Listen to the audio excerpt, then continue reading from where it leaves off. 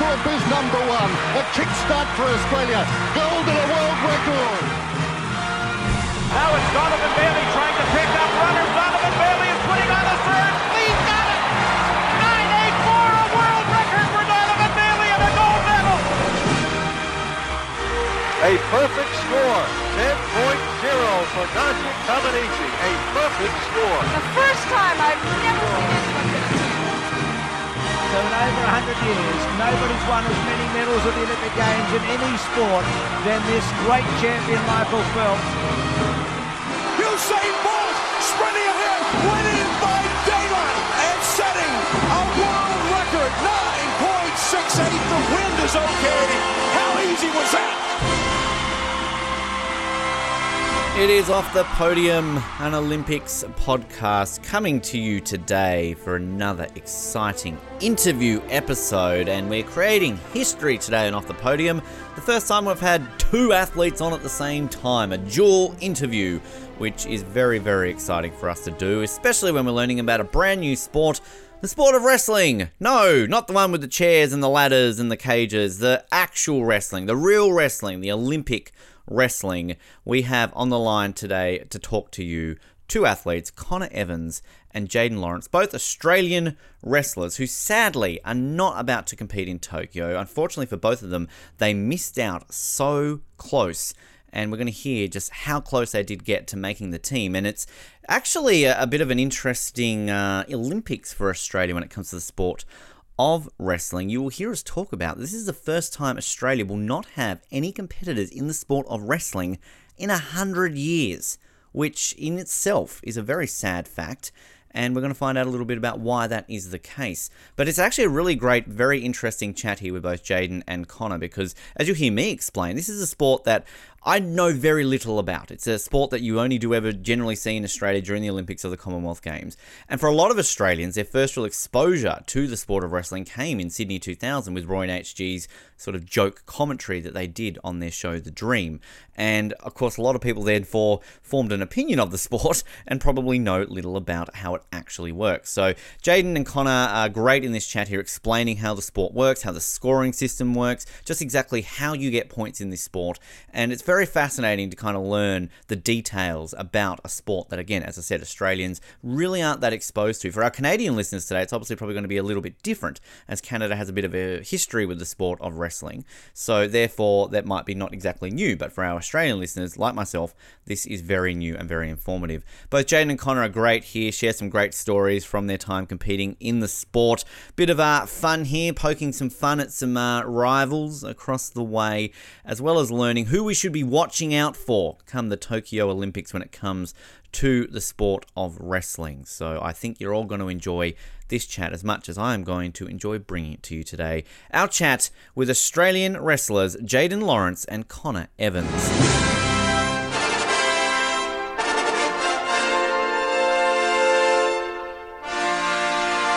As we inch closer and closer to Tokyo 2020 or 2021, however you want to classify it, we're continuing to learn a bit more about some of the sports at the Olympics and speak to some athletes who compete in those. And I'm very excited to learn more today about the sport of wrestling, a sport that, as I've just mentioned to our two guests off air, I know very little about outside of getting to watch it every 4 years or every couple other years at the Commonwealth Games. I think as a kid I was first introduced to it by the esteemed Roy and HG doing some lovely commentary of it back in the Sydney Olympic Games, as I think a lot of Australians probably were, and it's probably not the best way to get some education from the sport. But we've got two guests on the show today who are going to teach us a little bit more about it. First, I'd like to welcome Jayden Lawrence, a freestyle wrestler. Jayden, first of all, welcome to the show. Thanks. Glad to be here. And also another freestyle wrestler as well, Connor Evans. Connor, also welcome to Off the Podium. It's a pleasure to have you on as well. Thanks very much for having me. Now, first of all, let's get the one question out of the way that you get every single bloody day. This wrestling is real, right? This is the real one, isn't it? Yeah. Okay. I think I can speak for both myself and Jayden. We actually started wrestling because we thought it was WWE. And then obviously turned out, realised it wasn't, but kind of fell in love with the sport after that. Yes. Jayden, there's no steel chairs in this one, right? There's no ladders and cage matches. No. There's no. but he's right. It's how before that's how most of the wrestlers actually started in Australia. Is they thought it was the WWE, but then they transitioned, and that's how mainly people start. Is it a disappointment then when you do rock up to like a wrestling gym and all of a sudden you go, oh crap, where's the ring? Where's where's Vince McMahon? This isn't what I was expecting. No, it was a good transition. It was fun from the very first day I stepped on the mat. Great. So, I'll direct this one to you, Connor, and then Jaden, by all means, chime in afterwards. I mean, sort of was that, as a kid, you were watching things like the WWE and kind of that just did spark that passion for sort of like a kind of a physical combat sort of sport? Was it always wrestling? Was there kind of, looking at other sort of combat sports along the way? To be honest, like as a kid, I never really looked to getting into combat sports. I think my dad was keen to get me out of the house and off the PlayStation because I spent a bit too much time in it. So I tried soccer, I tried swimming, I tried a bunch of different stuff, and wrestling just happened to be the one that kind of stuck. So I did like watch a little bit of professional wrestling. I was never majorly into it, but I was like, oh, cool, I'll give it a crack. And then like you say, turned up to my first training session. I was a little bit disappointed when there wasn't like a ring or like where I could jump off the top rope or anything like that. But then I actually tried the session and loved it and stuck with it since, pretty much. Jaden, was it a similar case for you? Yeah, I was playing soccer at the time when I first started. But then my cousins were quite into the WWE, and then he found a place that did freestyle wrestling, and then brought me along the next week. And it's and I quit soccer the year after, and then just kept wrestling because of how much I loved it. So yeah. Bit of a difference from soccer to wrestling. Just I slightly. never did nothing, no combat sports before it. Like I did gymnastics, soccer, but nothing like that at all. But I just found quite natural at it, and enjoyed it straight off the bat. Because a lot of the time we have wrestling camps, we play soccer during our cool down periods, and Jaden's definitely a better wrestler than he is soccer player. Lucky I did the transition, Connor. None of you are going to be sort of switching sports anytime soon then, perhaps. No. Going that way.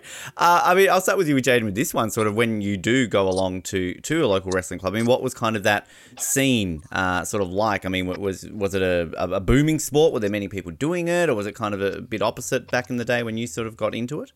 When I first started, there was a few, kids and because I started when I was 9 years old in Australia.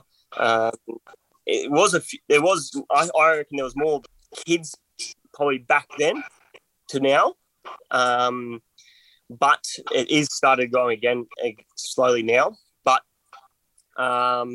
it didn't. At the time, apart from overseas, because overseas there's like thousands and thousands and thousands of kids. Depends on the country. But at the time, I thought, this is a lot of people. But now I say it's not a lot of people. So, yeah. Connor, was it a similar thing for you? Yeah, so obviously started wrestling back in Scotland when I was 6. But there's a pretty similar kind of scene in Scotland as to Australia. Like we had a lot of kids, but in terms of like the world level, we couldn't really compete with a lot of the international countries. And then same sort of thing, it started to get not so much dying as a sport, but like the numbers started to drop off a bit. But now that MMA is kind of back in fashion, I guess, like more and more people have started coming into the sport. So it's like with the introduction to MMA and jiu-jitsu, it's obviously helped us grow a bit as well. But yeah, like when I started, I never really thought of it being anything more than a hobby, and I just kind of stuck with it, and it's kind of grown from there.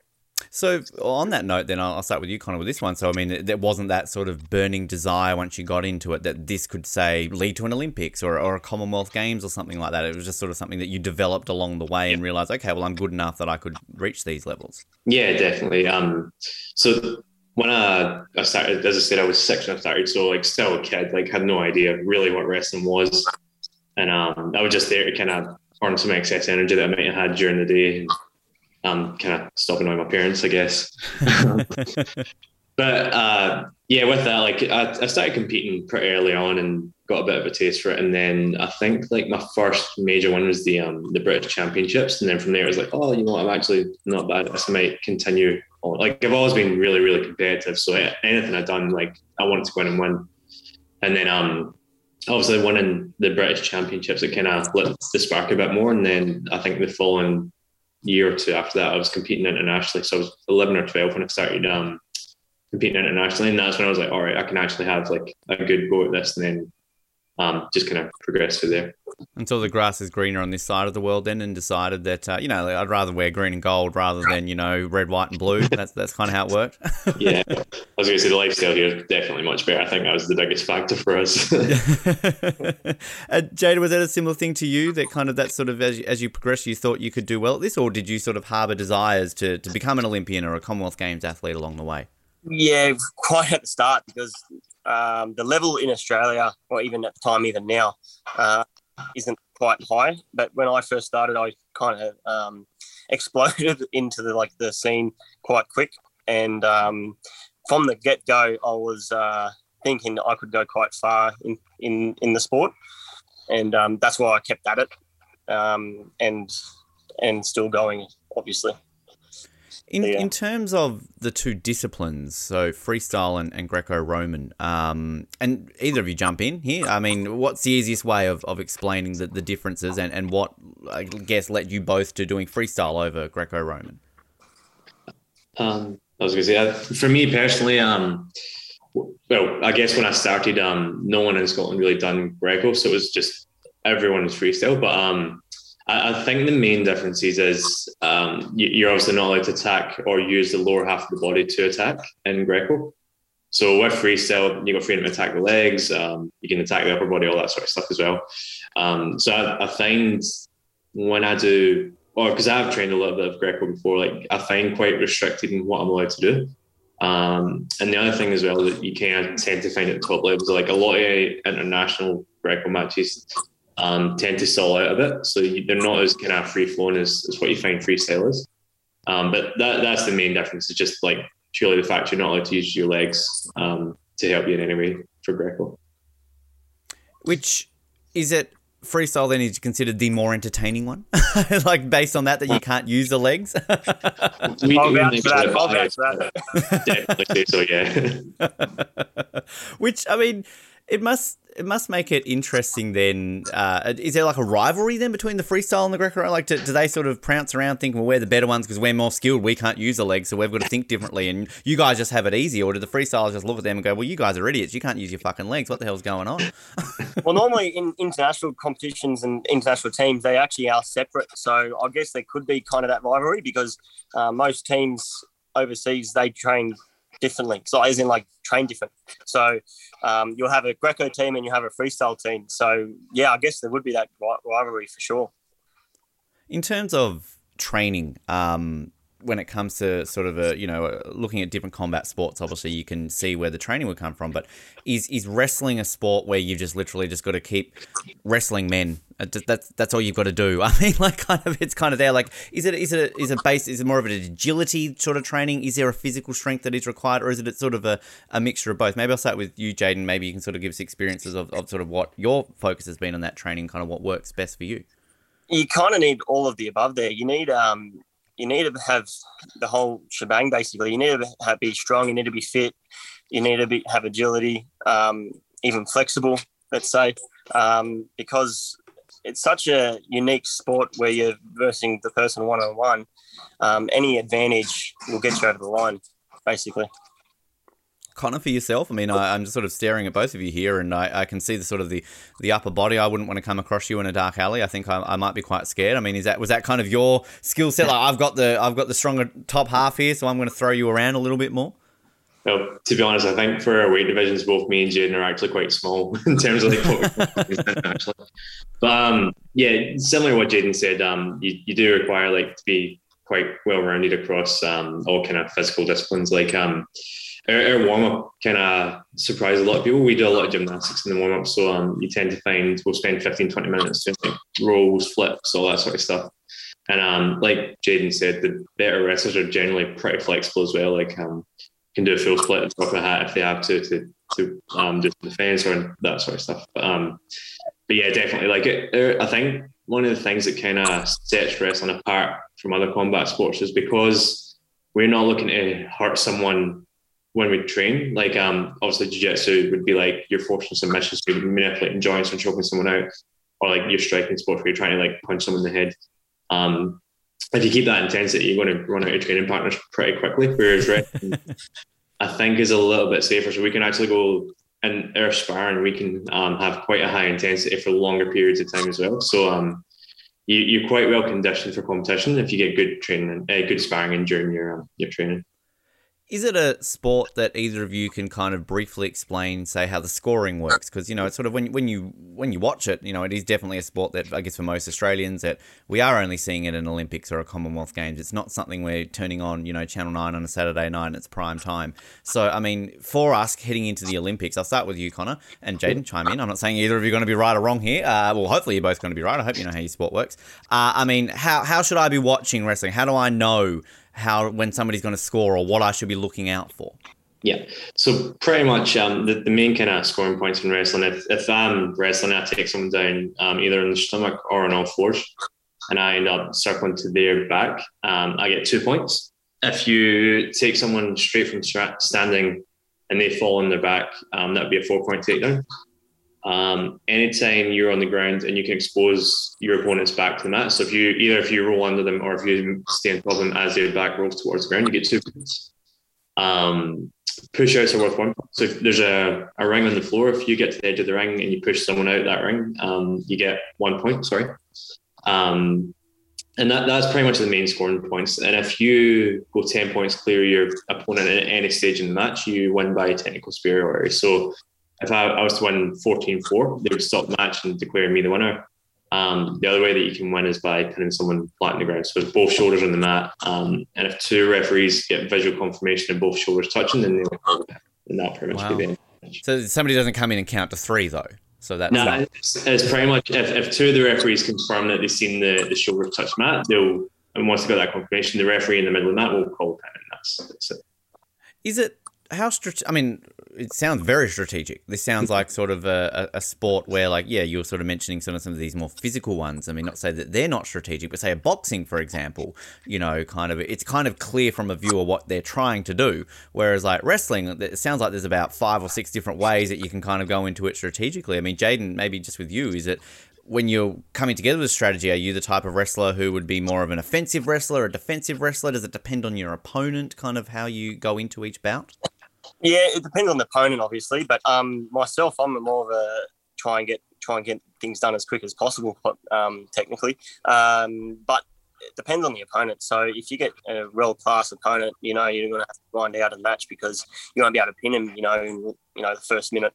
So you'll have to strategically. You can't, take silly takedowns, which will jeopardise your opportunity to score a point. You might get scored on. So, yes, it can be very strategic in the higher levels.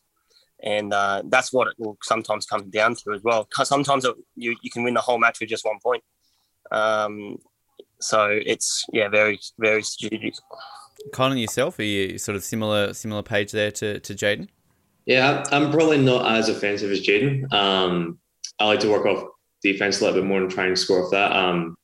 Again, it depends on the opponent. Sometimes, if the guy's got better cardio than you, you might go and try and finish it early if you think you're technically better than he has, because the longer the bout goes on, the more chance you would have of winning.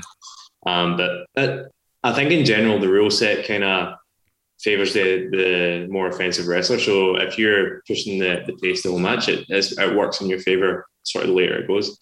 But again, it's just that sort of risk and reward. It's like if you push too hard too early, you might gas in the later round, and it might work against you. So it completely depends on who you're wrestling and how you count being lead up to the big points and all that sort of stuff. And I can imagine too that you could go in with a strategy and then all of a sudden your opponent's doing something differently or something's not working out. So I can imagine it's a quick thinking sport too, where all of a sudden, okay, well, this is not going to work if I'm going to take this guy on, so I'm going to have to switch up. I mean, is that always going through the brain, basically the strategy kind of, okay, change it up now, this is going to work if I do it something differently? I think in general, like when we train, like we prepare ourselves to for any situation that might come up. Obviously, like you're not going to go in and win every match that you ever wrestle. But I tend to find like I've got a rough idea of what I want to do when I get on the mat. But then once I'm in there, I just kind of go into autopilot. Like I don't really think. It's a lot of muscle memory, and I guess I've done the sport for 22 years, so like I can rely on experience a little bit to get me through some of the worst situations I've been in. But again, everyone's different. Like you can't go in and just expect to win based on like what your opponents have done in matches before that, because like you say, it can change at the drop of a hat. Jaden, you mentioned that you're sort of the guy who likes to go in there and get things done. So I mean, you know, do you have a different way of kind of changing things up halfway through? You go, shit, this didn't go over quickly. I kind of thought it'd be done by now. Yeah, well, as I said, it depends on the opponent. But if I kind of like don't waste opportunities. So if there's an opportunity to pin him, like within 30 seconds, I'll certainly do so. So I can, because you don't just have one match in one day. The whole tournament, you could have up to 4 to 5 matches. So if you can finish off the first few opponents real quick, and then the last make the finals, a grind, let's say, it's best to finish off the fights as quick as possible, so you can have more energy at the end of the day. In terms of the bouts itself, are they divided into rounds? And if they are, do you sort of get like a break? Like, is it kind of like boxing where you got a coach there, kind of like, okay, do this, do that, do this? Or is it kind of all reliant on yourself? Yeah, so in each match, there's 2 rounds of 3 minutes, and there's 30 seconds break between the rounds. So it may not sound long, 6 minutes, a whole match, but if you're grinding out the whole match, constantly attacking or defending, it's quite strenuous. And it's if you do that 4 to 5 times in your day, it's quite a big day. Because I know sort of in watching it, you'll have some matches where it looks very fast paced, everything, and they're almost like a stalemate sometimes, it seems, with it. Is there, when you're in those bouts of the stalemates, is that a frustration thing sometimes when like you're both trying to do something and you just kind of go that way, or does that all this just come into, again, strategy, kind of how you kind of developing in the bout, the match, and kind of changing it up a little bit? Yeah, it could be 2 things. It could be the strategy, all right, or it could be both people are tired. So if you find the first, like let's say round, both wrestlers are going hard at it, and then towards the end of the round, they're not doing as much as they were in the beginning because it's quite exhausting. So sometimes, yes, they are trying to like have a rest, but the new day and age type of wrestling where you can't rest too much is stopping all that. So it's mainly strategic. In terms of then, I'll direct this to Connor, and Jaden, you can answer as well. In those moments where you're tired and kind of you're going that way, how do you find that spur of energy? Like, is it just that will to win, that desire, like, just all of a sudden some adrenaline kicks in or something like that? If you're competing at home, maybe the crowd gets involved and kind of it spurs you on a little bit. Sort of, is there a sort of a second wind you can find in yourself in those moments? Obviously, I can't speak for Jaden in this one, but me personally, I feel like if I'm at the point of exhaustion, it's like, well, I've worked this hard. What's another minute or two's worth of like hard work to get the benefits of the hard work? There's nothing worse than having like a really close match, being absolutely exhausted and losing by a point with like maybe 10 seconds to go. Like it's the worst feeling in the world. So I think that's probably the biggest thing that kind of spurs me on, is like if I'm willing to put myself through 5.5 minutes worth of torture to try and beat this guy, I'm going to try and make sure that I do everything I can to win it. I just want to say, Jaden, for you, I think, does that come from the beard? Does that like help you? Like you just store a bit of energy left in that beard to all of a sudden go, fuck this, I'm going to get this guy. No, the beard's to make me look like I'm 12 years old. So at least I look a little bit tougher. Well, it works. I'm scared right now, so it's pulling off quite well. Now, in terms of competition results and sort of how you're going, Jayden, I'll start with you. Obviously, competing in 2 Commonwealth Games here, but between those the Commonwealth Games, you went from being in the 74 kilos to the 86 kilos. I mean, when that comes about, sort of, is that a personal choice? Like, do you think, okay, I can do better in a heavier category? Do you just eat a lot more McDonald's in the 4 years between Glasgow and Gold Coast? I mean, kind of, what brings about changing weight divisions, I guess, in between those years? Well, when I was doing, because I started quite young, so I went through a whole lot of divisions. I went from 66 to 74, then to 86 in my main senior years, just because I got bigger. Basically, as in like not fatter, but like as in my bone structure and my physique got bigger. So I was physically, not physically impossible, but I thought it would be the best to go up a division for myself. So yeah. And does that then benefit you? Like, I mean, I guess it's something that, you kind of can't help if you are growing and sort of getting that bigger. I mean, did you find it helped you more going into these, heavier divisions, or were you more suited to the smaller divisions, the smaller weight divisions? Me personally, it was, I actually was much better in the 66 division because I'm not the strongest guy out there. And 74 and 86 are much stronger opponents than the 66. 66 are more agility, fast, which is I was quite used to. And that's where I had the most success when I was in that division. But it's each division's, they're similar but then different at the same time. They all get exhausted and all that, but one gets as soon as you jump up a division, they're stronger, basically. And kind of for yourself, 74 kilo division for you, I mean, was that a similar thing for you? Kind of you start off small, getting bigger, or kind of you just, went to the gym more? Well, I don't know.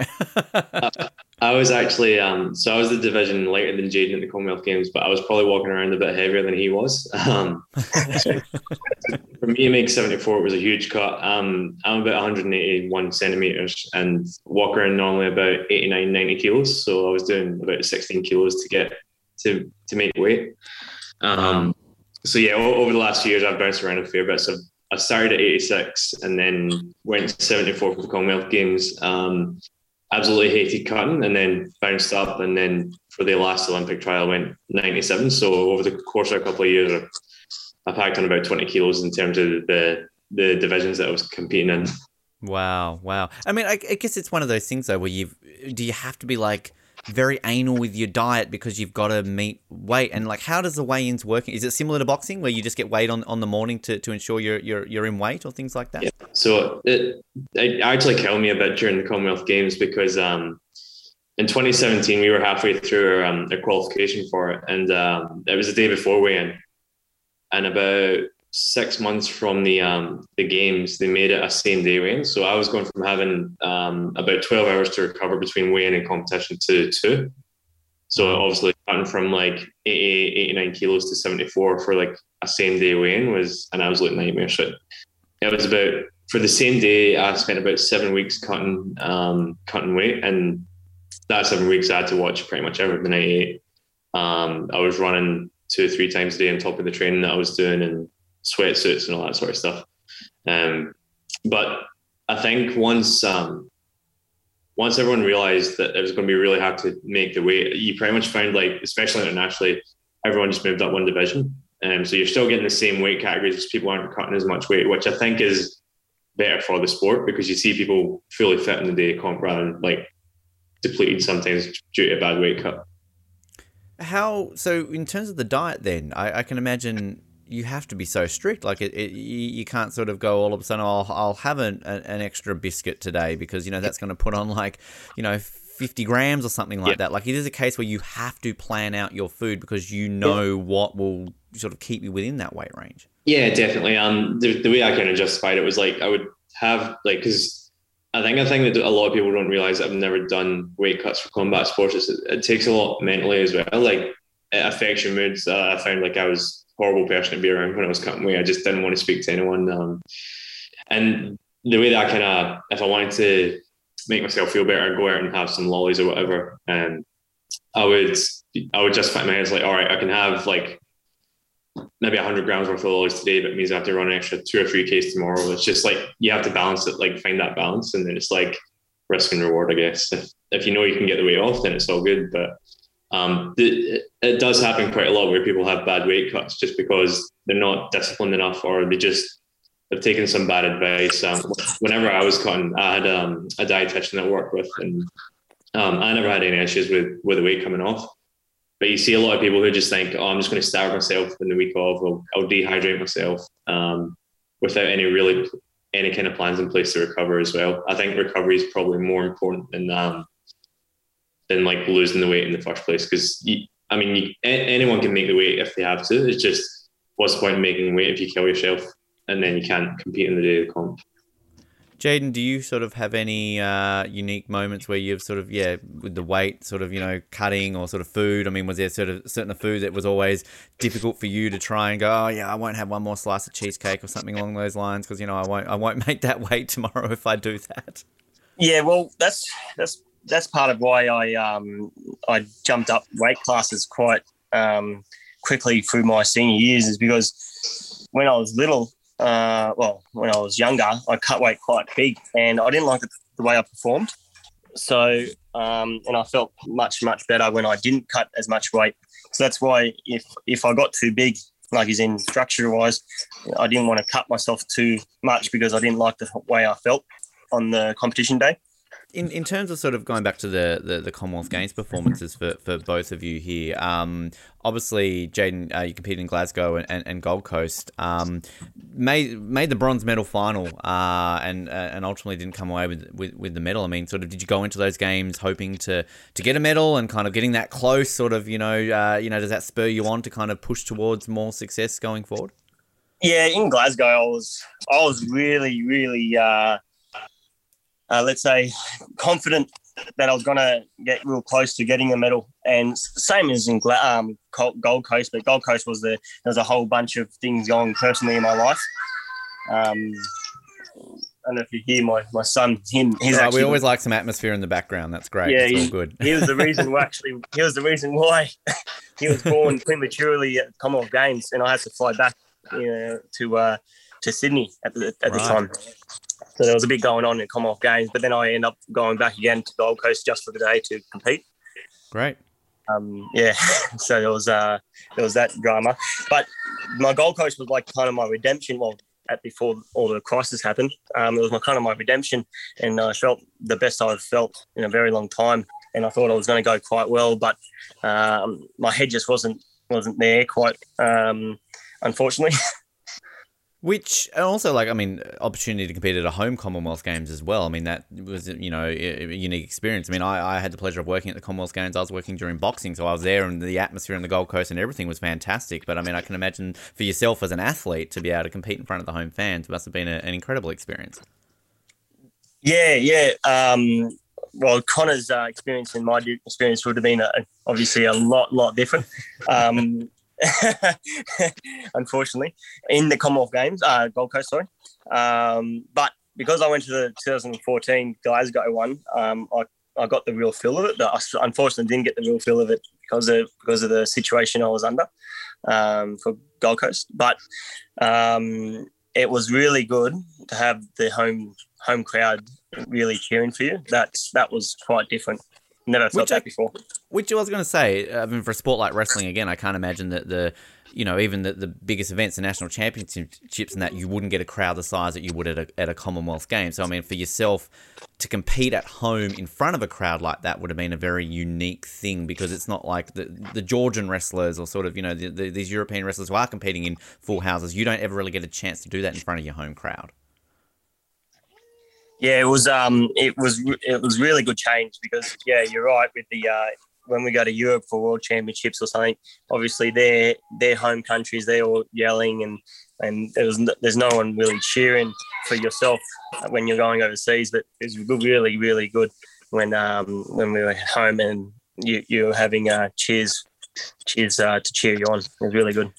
Connor, for yourself, I mean, the experience, I mean, obviously competing for Australia. I mean, I guess I should ask, at what point did you come to Australia and start, representing Australia in the sport? So I left Scotland in 2009, emigrated with family when I was 16, and then I actually stopped wrestling for about a year and a half, 2 years when I came here. I was just, because of some stuff that happened back in Scotland, I was just over it. I suppose you kind of get to that age where it's like, I want to start going out with my friends and drinking all that crap that normal kind of 16, 17, 18-year-olds do, I guess. And then I went to watch the Commonwealth Championships, which were being held at Monash Uni in Melbourne. And I was like, you know what? Kind of got the itch for it. I'll maybe give it another crack. And then the following year, I think I started wrestling again. And then the year after that, I was back in the national team. And but I absolutely loved it. Like with the games, we had about 3 months worth of training camps together as a team. And like Jaden said, it's probably the best shape I've ever seen him in. And then I reckon for myself, that's the best I've ever been as well. And just as a team, I think we put in a lot of really good work, and we're quite close as a team, which I think is quite hard to find in Australia. And going into the games, it was amazing. Like you definitely felt the support they have and everyone behind you. Like even at the opening ceremony, we kind of snuck our way to the front of the procession as we walked on, and obviously as soon as the flag bearer walked around the corner and the announcer that I saw, and it was Australia, and you just heard the crowd like going crazy pretty much. I've never been a part of anything like that. That was probably one of the best moments of the games for me, other than competing as well. But just kind of feeling that support, like as they coming from Scotland and having represented Australia, like feeling like I was actually part of the team and stuff made it really great. And I think the only thing that would have made it better would be bringing home a medal from the actual competition itself, but couldn't get that.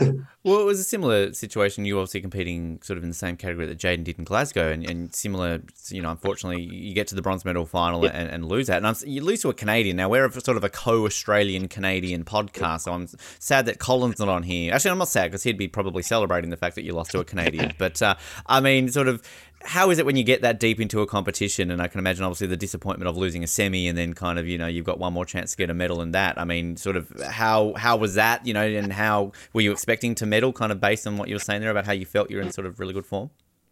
I think going into the com, like I thought that like I've had a good draw was a good chance at medaling. I think that was the same for pretty much anyone in the Australian team. Like if we got the right draw, we all probably could have medaled. I think the two guys that I wrestled in the semi-final and the bronze medal actually beat me. On paper, you'd probably pick them to beat me. Like I think if you're betting, you probably have better odds for the Canadian and the Indian. But I'm still happy with the way that I wrestled that day. I performed as well as expected, I think. Went out and had a crack, obviously. And to be honest, they were better wrestlers on the day. Like I can't complain that I was beaten by those two. I definitely think if I'd been on the other side of the draw, I was definitely within the chance of medaling. Like I'd seen the South African who came second, and there's a Welsh guy who came third, and I was pretty confident. Like if I'd had that draw, like I probably would have won a medal. But at the end of the day, like I'm still grateful for the chance to like compete in that stage, and I feel like I couldn't have done any better given the draw that I had. So like it was still an amazing experience for me, and it's one that I like. Although I was disappointed not to win a medal, like I still loved every minute of the experience.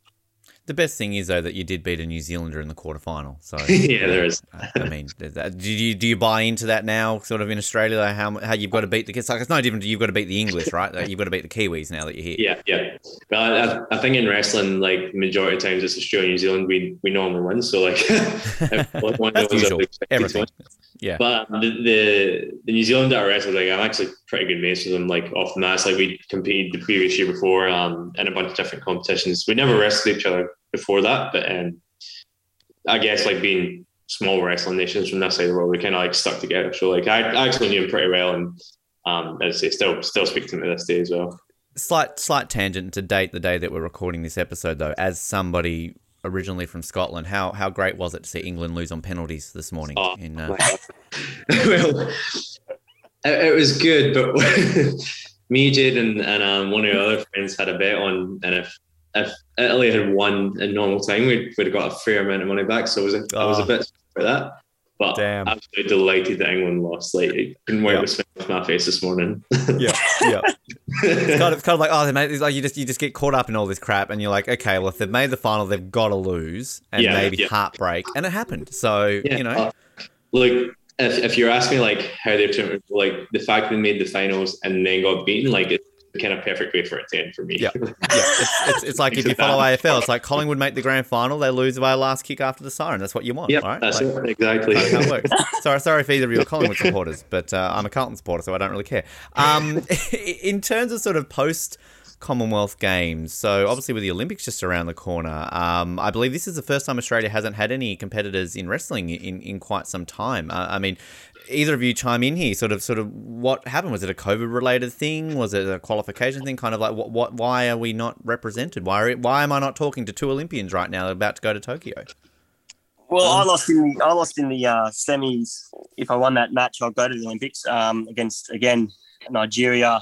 That won, not the same Nigerian, but the same weight, I guess you could say, that beat me in the bronze medal final at Glasgow. So I versed a Nigerian again in the semi-finals of the African Championships, which is our qualification to get into Olympics, and I lost it.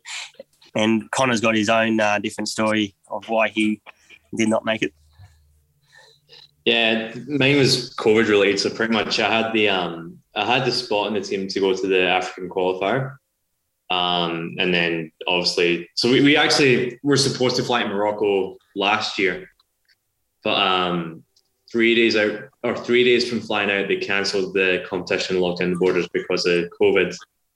And this year, I thought it was just too much of a risk to travel to Tunisia to try and get there.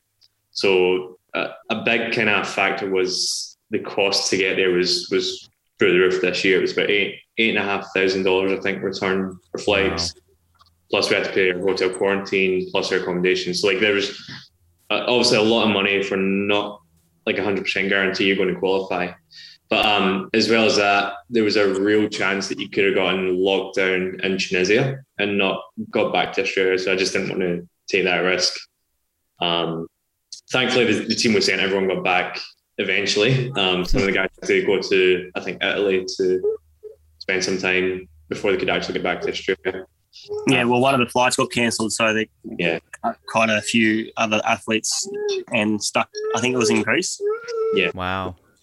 So I had planned to go to the qualifiers, just like kind of stop that. Which, I mean, how do you think you would go? I mean, obviously, it's something that I guess it's the classic what if scenario. But I mean, were you confident had you gone, you would have made it? Look, the team was saying like everyone was always a chance of qualifying. It depends on your draw. It depends on your feeling the sort of thing. I think that given my preparation, like I'd have been there or thereabouts. Like I think I'd like top 5 was achievable for me. But you need to be top 2 to qualify. So I think you kind of have to have a bit of a good draw. So like I guess the big kind of nations in Africa that would be good would be Nigeria, Tunisia and Egypt. They're the ones you kind of want to avoid. So if you can avoid maybe 2 out of those 3, you're a good chance of qualifying. But yeah, I mean, like my preparation wasn't as good as it had been the year before because we had like full camps, there was no lockdowns. And then obviously that got cancelled. And then when we got word that we're still sending the team to the African qualifiers, it was probably 3 or 4 weeks out from the actual competition itself. So we didn't have a lot of time to really prepare for it. In terms of yourself, Jaden, obviously I can imagine getting that close and kind of just missing out. I mean, kind of... I did it twice. Wow. So, I mean, how does that spur you on more? Like, does that make you want to keep going, like towards Paris, or kind of like what does it do? It's frustrating. In 2012, there was more qualifications because 2012 when I was able to go to the Olympics. I had the African Games as well. I went to the same spot, semi-finals, and lost to Egypt. But I was nowhere going to be getting close to that Egyptian at the time. I was too young and he was too strong. But this time I think I performed quite poorly at that semi-final, and I reckon I really should have won that match. My head was I guess I wasn't not mentally up to it, but I just fell asleep, I guess you could say, this time. And then the 2012 again, I had 2 chances because I went to the World qualifications as well, and I come in the bronze medal final in the Worlds, and then you had to come top 3, and I lost in the bronze medal final. Wow. So I lost quite close last time. And then the time before that, 2016, I blew my knee out versus this fella here. Wow, right. Yeah. That was his own So it's fault. your fault, Connor. No, that was his fault. No, I'm going to say it's his. No, I was actually in mid-throw and we were in the air, and then I didn't realise I blew out my ACL. Ouch. So you don't realise it. You kind of like, what do you go to stand up all of a sudden? You go, okay, something's not right here. Yeah, it's on the web to everyone can see, actually. Right. But yeah. He stood up and tried to hold back on the mat and finish the match. They had to tie me down and say, you're not going to go back out there. I want to keep going. This is why you didn't do soccer, because you'd just be on the ground, right, having a sook if somebody bumped you slightly. This is where put me out ACL. That's nothing, mate. Come on, get the magic spray. Let me get back out there. Yeah, I certainly wanted to keep going, but I wouldn't have been able to do anything after that because the adrenaline's still there. But it was quite a big injury. It was my meniscus blew out my ACL, so it was quite a big injury. Ouch. And if he had kept going, I would have definitely targeted his leg. Of course, right? That's you've always got to target those sort of those troubled areas. But in terms of no athletes from Australia, I mean, is this? I'm just going through here, kind of each of the Olympics here, and I can't see any Olympics that Australia hasn't had any competitors on. I mean, do you know if this is the first time that Australia's not had a competitor at an Olympic Games? I was thinking that. I said when on the way back when I said, "Oh man, we didn't qualify anything," and I can't remember when the last time we didn't. So it was quite disappointing. Sad, really. I think as well, our qualifications since 2012 has been a lot more difficult than it used to be.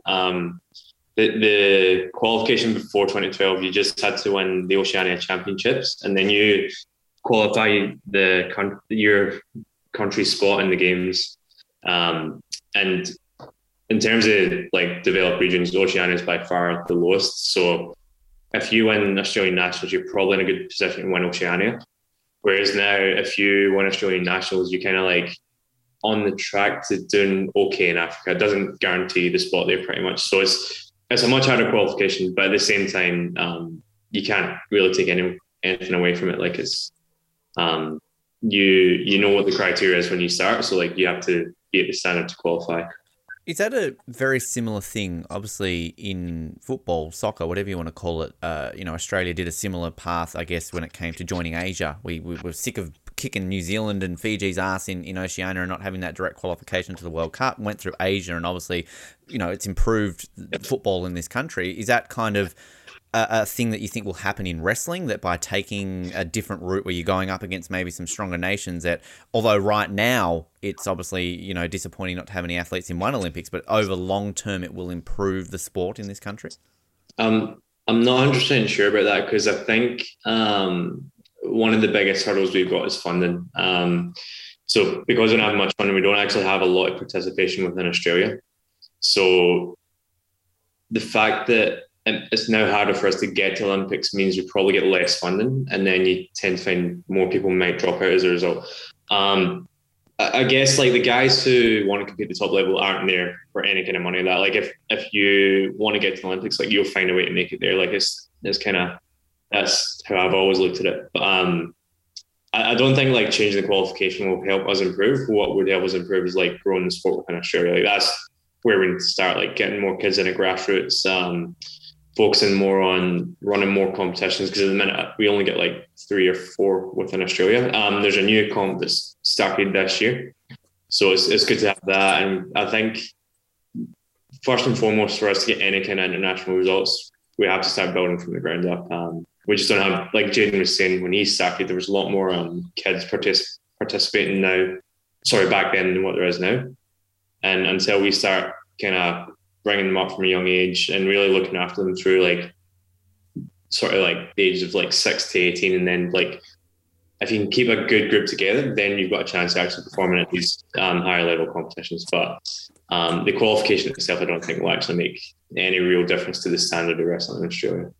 Even going on that, the kids that when I started, all of them dropped off when they started being teenagers or when they started to go to work because of the fact that they need to work.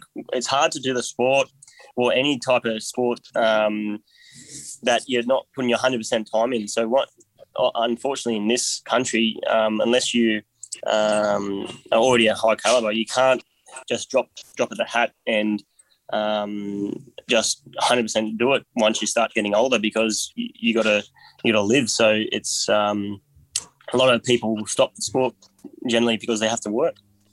Because it's one of these sports, I know we've talked to many athletes on here, Olympians and non-Olympians, and particularly say with Olympians, you hear you're an Olympian, so you automatically assume, well, you've got a professional life, you're an Olympic athlete, and it's not quite that way, is it? And I can imagine wrestling obviously being sort of one of the lesser popular sports in Australia that sort of, Connor, as you were mentioning, things like funding and things like that. I mean, is there sort of a drive, like a recruitment drive? Is that kind of where you've got to go to build the sport up? I mean, kind of how does Wrestling Australia promote the sport in Australia? How can we get more kids into wrestling?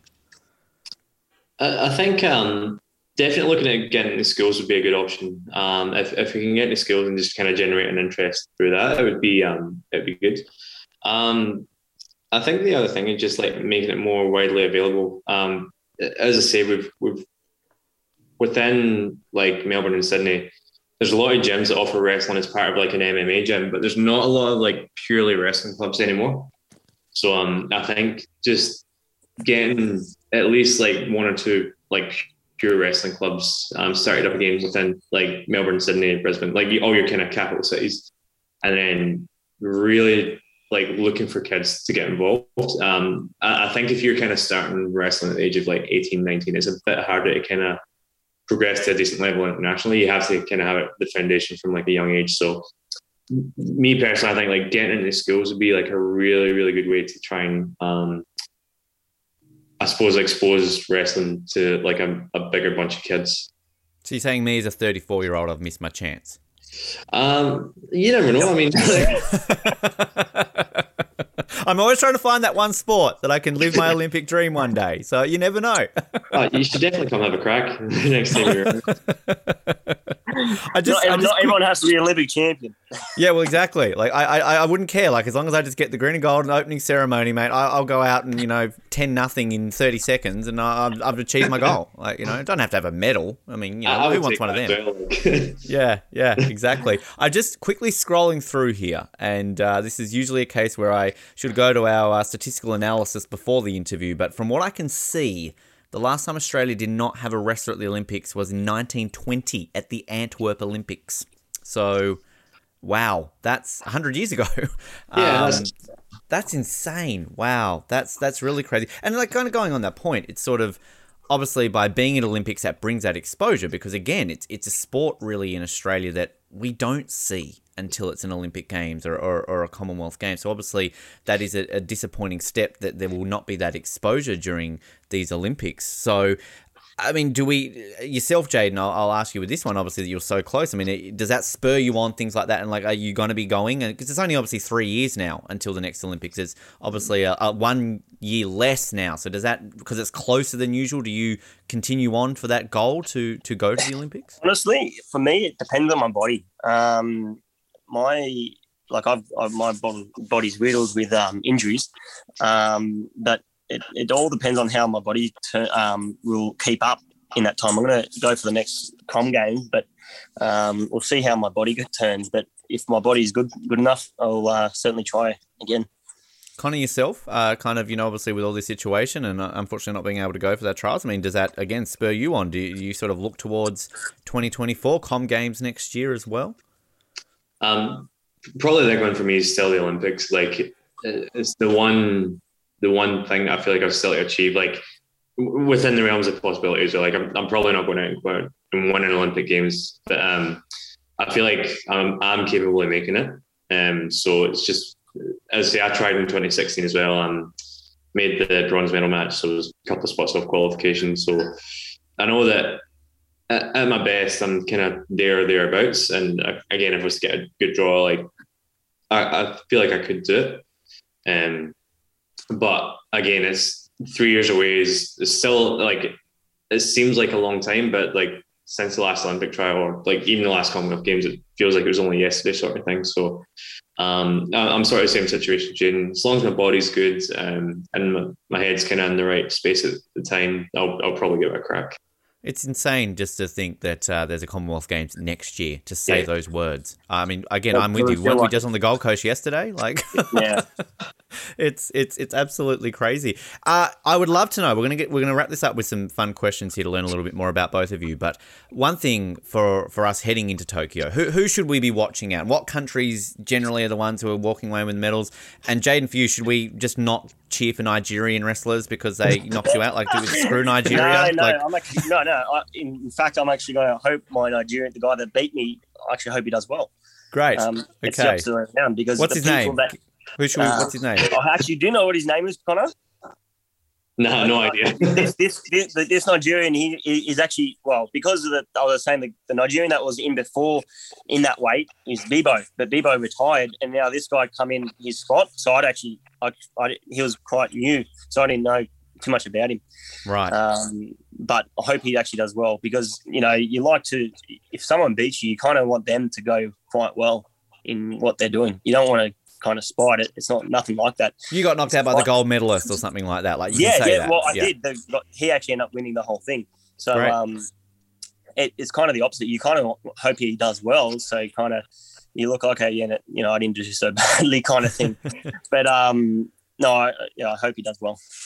Well, I'm looking here at the all-time medal tally. Obviously, Soviet Union, when they still existed, but outside of that, the US, of course, very dominant. Japan coming into a home Olympics. Russia, who are the Olympic athletes from Russia, whatever you want to call them. So should we be looking out, again, the Americans, the Russians who aren't Russians? The Russians that aren't Russians. Russians definitely the best. Like 100%. Which, I mean, do you kind of subtly cheer for the fact that, at least you won't hear your national anthem then because you guys dominate all the time? Like, small cross to bear. What are they gonna sing? I think they do the Olympic hymn. They did that at Pyeongchang, so they kind of which must be such an odd, it's a complicated situation. I get it, but you've got these guys out there who maybe haven't done anything wrong representing their sort of country at the Olympics. Especially if they really love their country, they probably want to sing their song. They probably still sing their song. Well, they have to love their country, otherwise they get sent to Siberia, right? Like, it's kind of. That's it. I don't know how that generally works. We're going to wrap up with a bunch of fun questions. So what this is obviously, as I mentioned, we're sort of a co-Canadian Australian podcast, and on the Canadian Olympic website, they like to post a fun little trivia questionnaire with some of their athletes in the lead up to an Olympics. So I've dug up one from 2016. Wrestler. I had to find a wrestler. So this is Danielle Lepage. I don't know if either of you two have come across Danielle. Obviously different gender, but I lived in Canada for quite a bit, so I know quite a lot. Whereabouts in Canada? Montreal. Nice. Oh, jealous. Our co-host Colin's in Winnipeg. I just got back from living in Victoria, so it's sort of a beautiful country. Hello to all our Canadians. I know we've got a bunch listening. But, so, how this works, they basically get a questionnaire sent to them. They write it all down. There's a couple of drawing questions. Don't worry, guys. I'm not going to get you to draw today, but I'll just ask you each of these questions, and we'll get to learn you a little bit. I'll alternate. I'll let one of you answer first and go along those ways. So, we'll start with you, Connor. Who to you is the greatest Olympian of all time?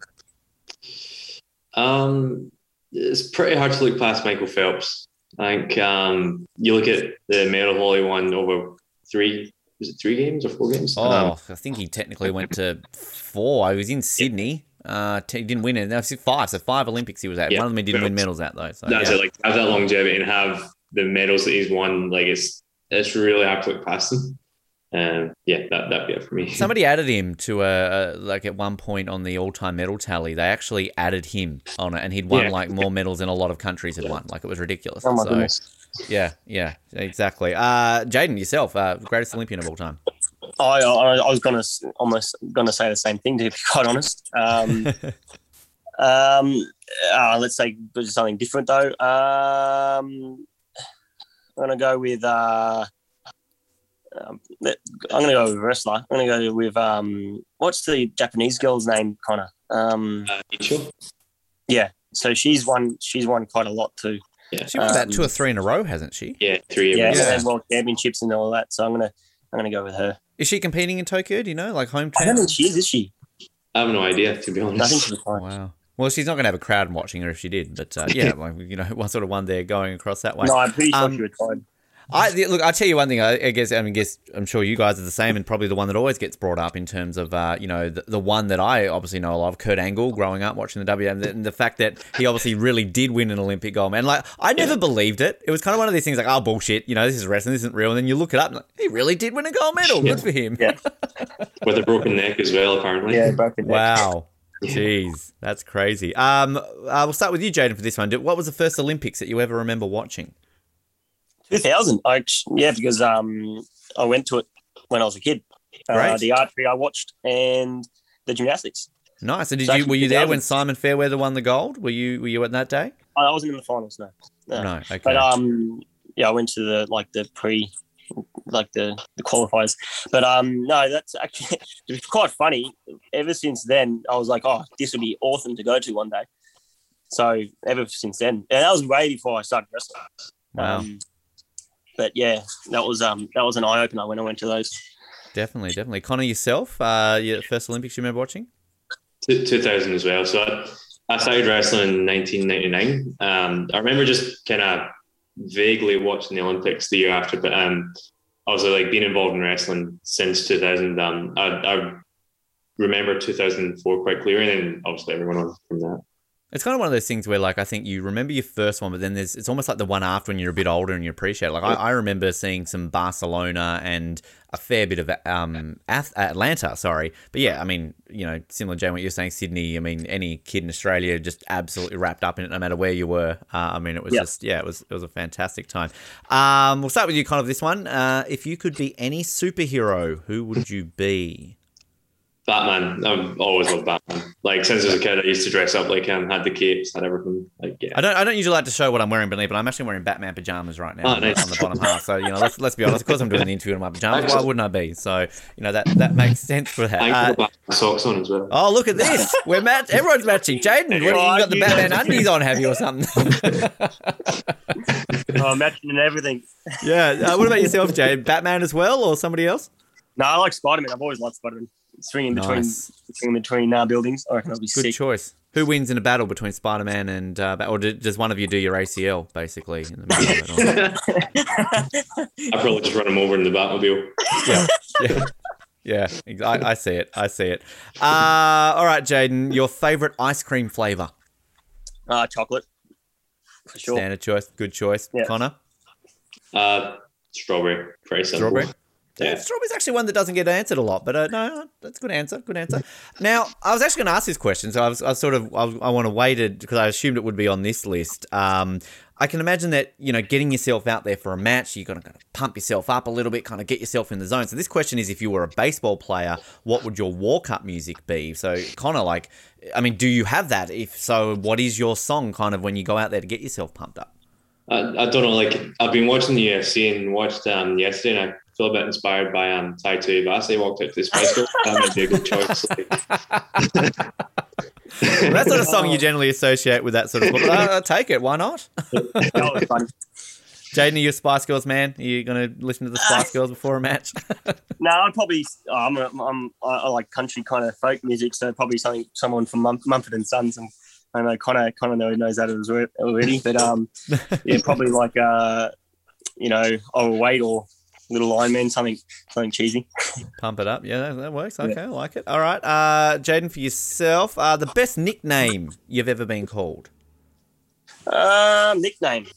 I don't know. I haven't really nicknames. Other than JJ or for wrestling type of rise, I haven't really.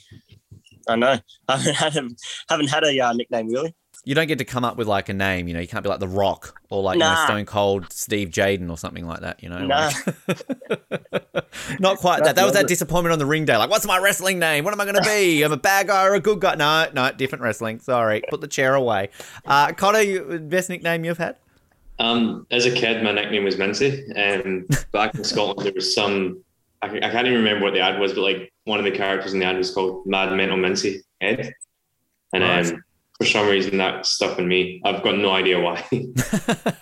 They're the best nicknames, aren't they, when you don't actually know why it's sort of stuck. Connor, if there was a movie made about your life, who would you be played by? Actually, maybe you can answer this both for each of you the other way around. So maybe, Connor, you answer for Jaden, and Jaden, you answer for Connor. This makes it more fun. For Jaden, I don't know. Maybe Carrot Top. Yeah. I was going to say Rupert Grint, but I like Carrot Top better. I think, Jane, you're going to get him one back for that now. Yeah. Trying to think of actors.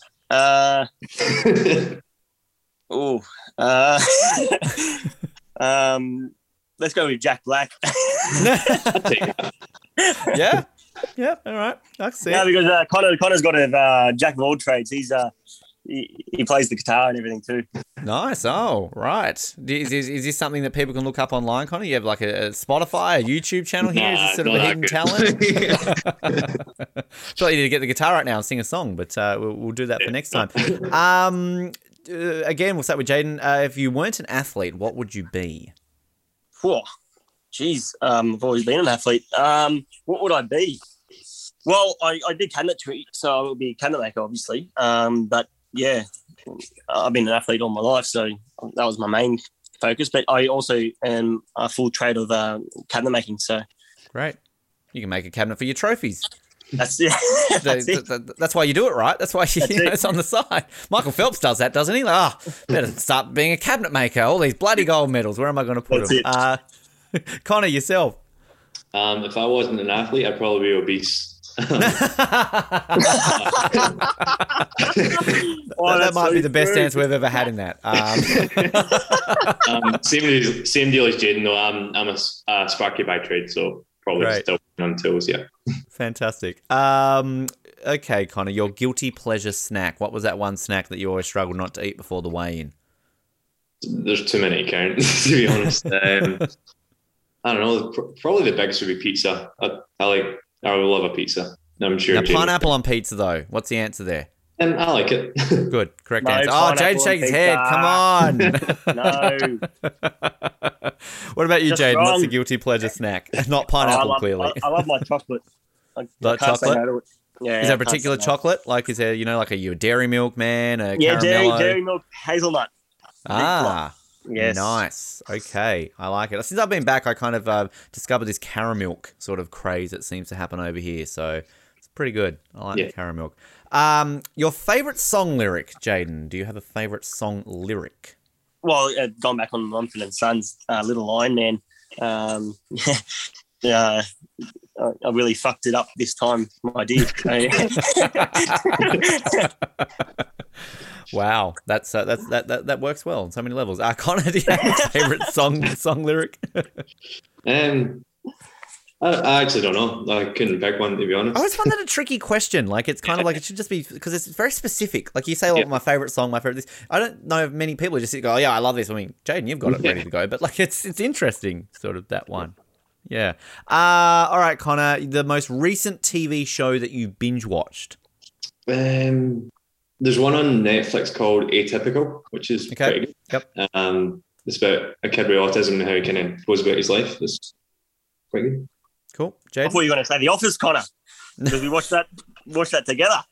Yeah, that was close. The last one I watched other than The Office was because of Netflix, Prison Break. Nice. Again. Yes. They do get out a few times, don't they? Like I feel twice. No, 3 times because of the chick again. Yeah. Got to live up to the name of the show, I guess. Jaden, your favourite place in the world to compete? To compete. To compete. I really liked anywhere in Europe. I love competing in Europe. Great. Connor? In terms of atmosphere, it was definitely the Gold Coast. But in terms of the country that I visited, it was just like a nice country, and Tahiti was pretty good. I can imagine that has its benefits to compete in Tahiti. Yeah, it must be hard, doing that. All right, Connor, your favourite video game? Right now, probably Alien Isolation. Nice. Okay. Jaden? I haven't played video games since I've had kids, but one before I had kids was obviously the Call of Duty. It doesn't matter which one it was at the time, but Call of Duty for sure. You'll end up playing video games again soon once they get older, right? Like that joy will return, I think, gradually. Jaden, your biggest fear in life? Oh, we're getting deep now. Biggest fear in life? Oh, geez. Biggest fear in life? Quite deep. You don't want any of your kids passing away, or I guess that would be it. Yeah, I would hope you would answer that almost. Yeah. Connor, yourself. Yeah, kind of, I guess, same deal. Or take a different option, like rather than like friends or family passing away, which is obvious. Probably growing old. Don't want to grow old. You don't want to grow old? No. I'm happy at that. Yeah, hook up with Tom Cruise, find out what his secret is. I saw him on Wimbledon the other day. He's 60. I don't know how he's 60. He looks like he's 25. He looks younger than me. Scientology. Yeah, something going on there. Last question. All right, Connor, what can you not live without? I don't know. Oxygen. Yep. Again, that should be answered more. I don't know why people don't answer that. It's kind of obvious. Water, food, it's sort of take it literal. I like the literal answers on this show. Jaden, is it a literal answer? Yeah, well, no, not literal. I would hate to have sport in general. Just sport. Yeah, because me and Connor are quite sporty, and watching different type of sports as well.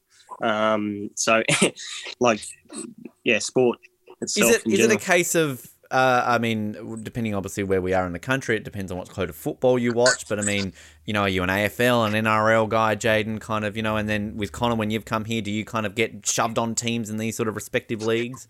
I'm a big NRL fan, West Tigers fan. Not because I'm in Sydney. I don't watch AFL at all. But Connor there, I know he does both. So. All right, Connor. Yeah, okay, West Tigers not too bad. Not the worst team. Connor, yourself, who are you cheering for in the competitions then? I just like watching both, to be honest. I'll go Storm and the rugby because I live in Melbourne. But AFL, as long as it's a good game, I'm happy to watch. So you're a Collingwood supporter then? You just don't want to admit it. Oh, there's not been a lot of good Collingwood games this year. Hawthorn's the answer for that one. Growing up in Tasmania, you start to hate them more, given that every time they bloody won, we had to pay them money. So it's like, fuck off. No, go away. They're not paying you a cent. Just go away there. Guys, it's been a lot of fun to chat with you today and learn a bit more about the sport. For both of you, plug yourselves. Do you have social media? Is anything that people can sort of follow on how things are going forward there? Sort of, plug whatever you like right now. Well, me and Connor actually have our own kind of business going on together. Great. The elite seminars. Elite wrestling. What do we call it, Connor? Elite wrestling seminars. And what? So is that just going around and teaching wrestling, talking about wrestling? Kind of like what does that entail? Yeah, pretty much just like you say, going around trying to get more people exposed to the sport. So between myself and Jaden, we coach in a lot of MMA gyms. So. Generally get people involved for that, but the seminars are open to anyone that wants to come and try it. So we're open to anyone. If you've never tried it before, come have a crack. It's a bit hard right now because of the lockdowns, but as soon as we're open again, we plan on doing them all over Australia. Great. And is there a website? Can people sort of look into it if they are interested? Just our Instagram and Facebook, and it's Elite Wrestling Seminars, and we can we're pretty responsive on that. So if you do want to get in touch with us, then it's the best way to do it. Fantastic. Awesome. Well, I'm sure if anyone's listening, then they're intrigued to do it up. They'll hit you up and get there, and you can find our first ever wrestling medalist in the Olympics. That's what we want, right? Guys, it has been a pleasure. Connor, for you, obviously, thank you so much for joining us. It's a pleasure, and I love hearing that accent. I'm sure you get that all the time, but as somebody's quarter Scottish, it always makes me happy when I hear a good old Scottish accent, so thank you. Are you Glasgow, Celtic, any other team, or am I offending? Celtic, all right, cool. All right, just want to point that out. And Jaden, for yourself, nothing wrong with your accent. It's kind of similar to mine, so I'm kind of used to it. But appreciate your time on the show, mate, and thanks for joining us as well. Been a pleasure. Thanks very much.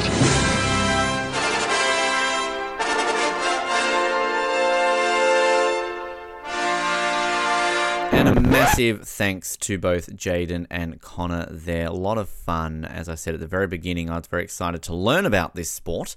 And I think we did exactly that today, learning a little bit more about that. So thanks both to Jaden and Connor for their time. And also a big thanks to the folks over at Wrestling Australia for arranging that chat for us as well. Given, as I said at the beginning of this, and as we learned in that chat, that neither of these guys unfortunately going to Tokyo, or Australia is lacking wrestling competitors for the first time since Antwerp.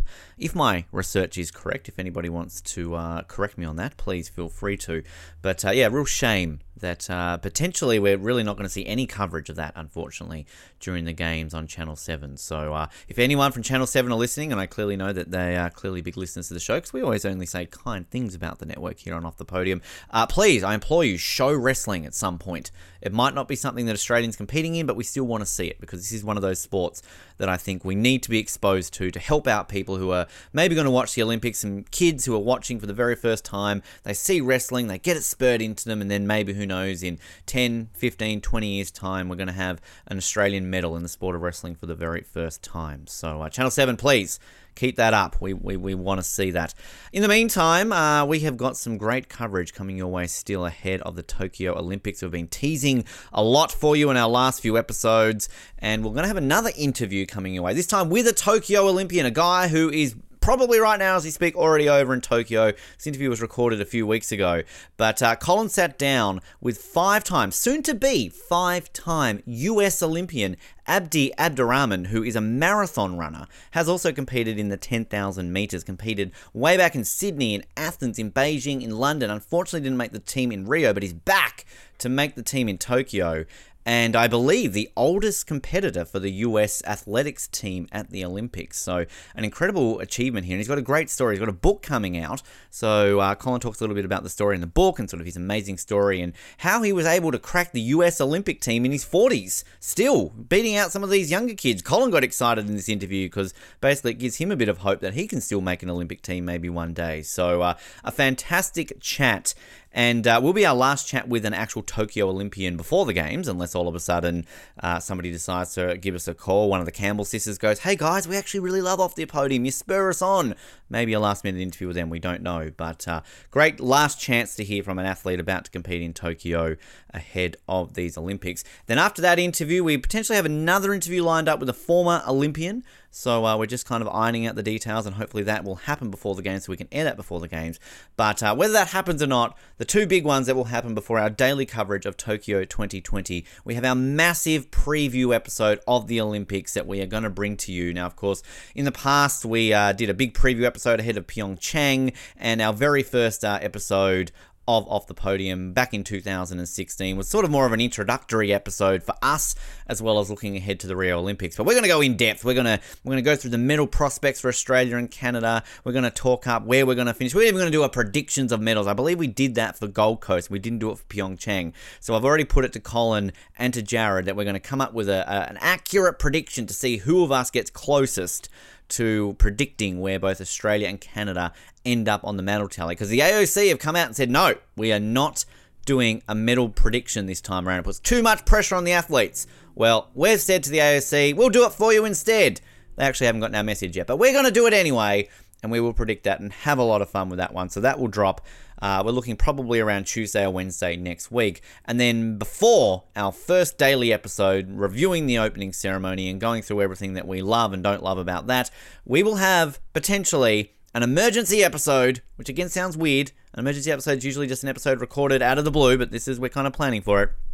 As is expected, on the eve of the Tokyo Olympics, Brisbane should be officially signed off as the host of the 2032 Olympics, which will create so many levels of history. The first time a host city has been awarded that far away from an Olympic Games. We're talking 11 years away from an Olympic Games. And of course, it will be the third time Australia would have been a host of the Olympic Games after Melbourne in 1956 and Sydney in 2000. So this is a big deal for Australia, and should it all be officially signed off, the vote given the go, Jared and I will sit down and we will go over what that means for Australia and everything else in between. And if Colin, again, wants to come on and talk, then he's most welcome to. So stay tuned for all of that along the way. So much to cover, so exciting that the Olympics are here and we are about to get really busy and bring you some great content. If you want to stay up to date with us, of course, subscribe to the podcast, all the relevant channels, of course, Spotify, Stitcher, Apple Podcasts, Google Podcasts, Amazon Podcasts, you name it, we're on all of them. And, of course, social media, Facebook, Twitter, and on Instagram. Search Off the Podium Podcast on Facebook, and Off the Podium Pod is our username on both Twitter and Instagram. And if you use a hashtag OTP and we like it, we will read it out on air. So if you want to get involved with us and communicate with us, that's how you do it. Hashtag OTP. Big thanks to Jade, big thanks to Connor, and a big thanks to Wrestling Australia once more. My name is Ben, this has been Off the Podium, and we'll speak to you next time.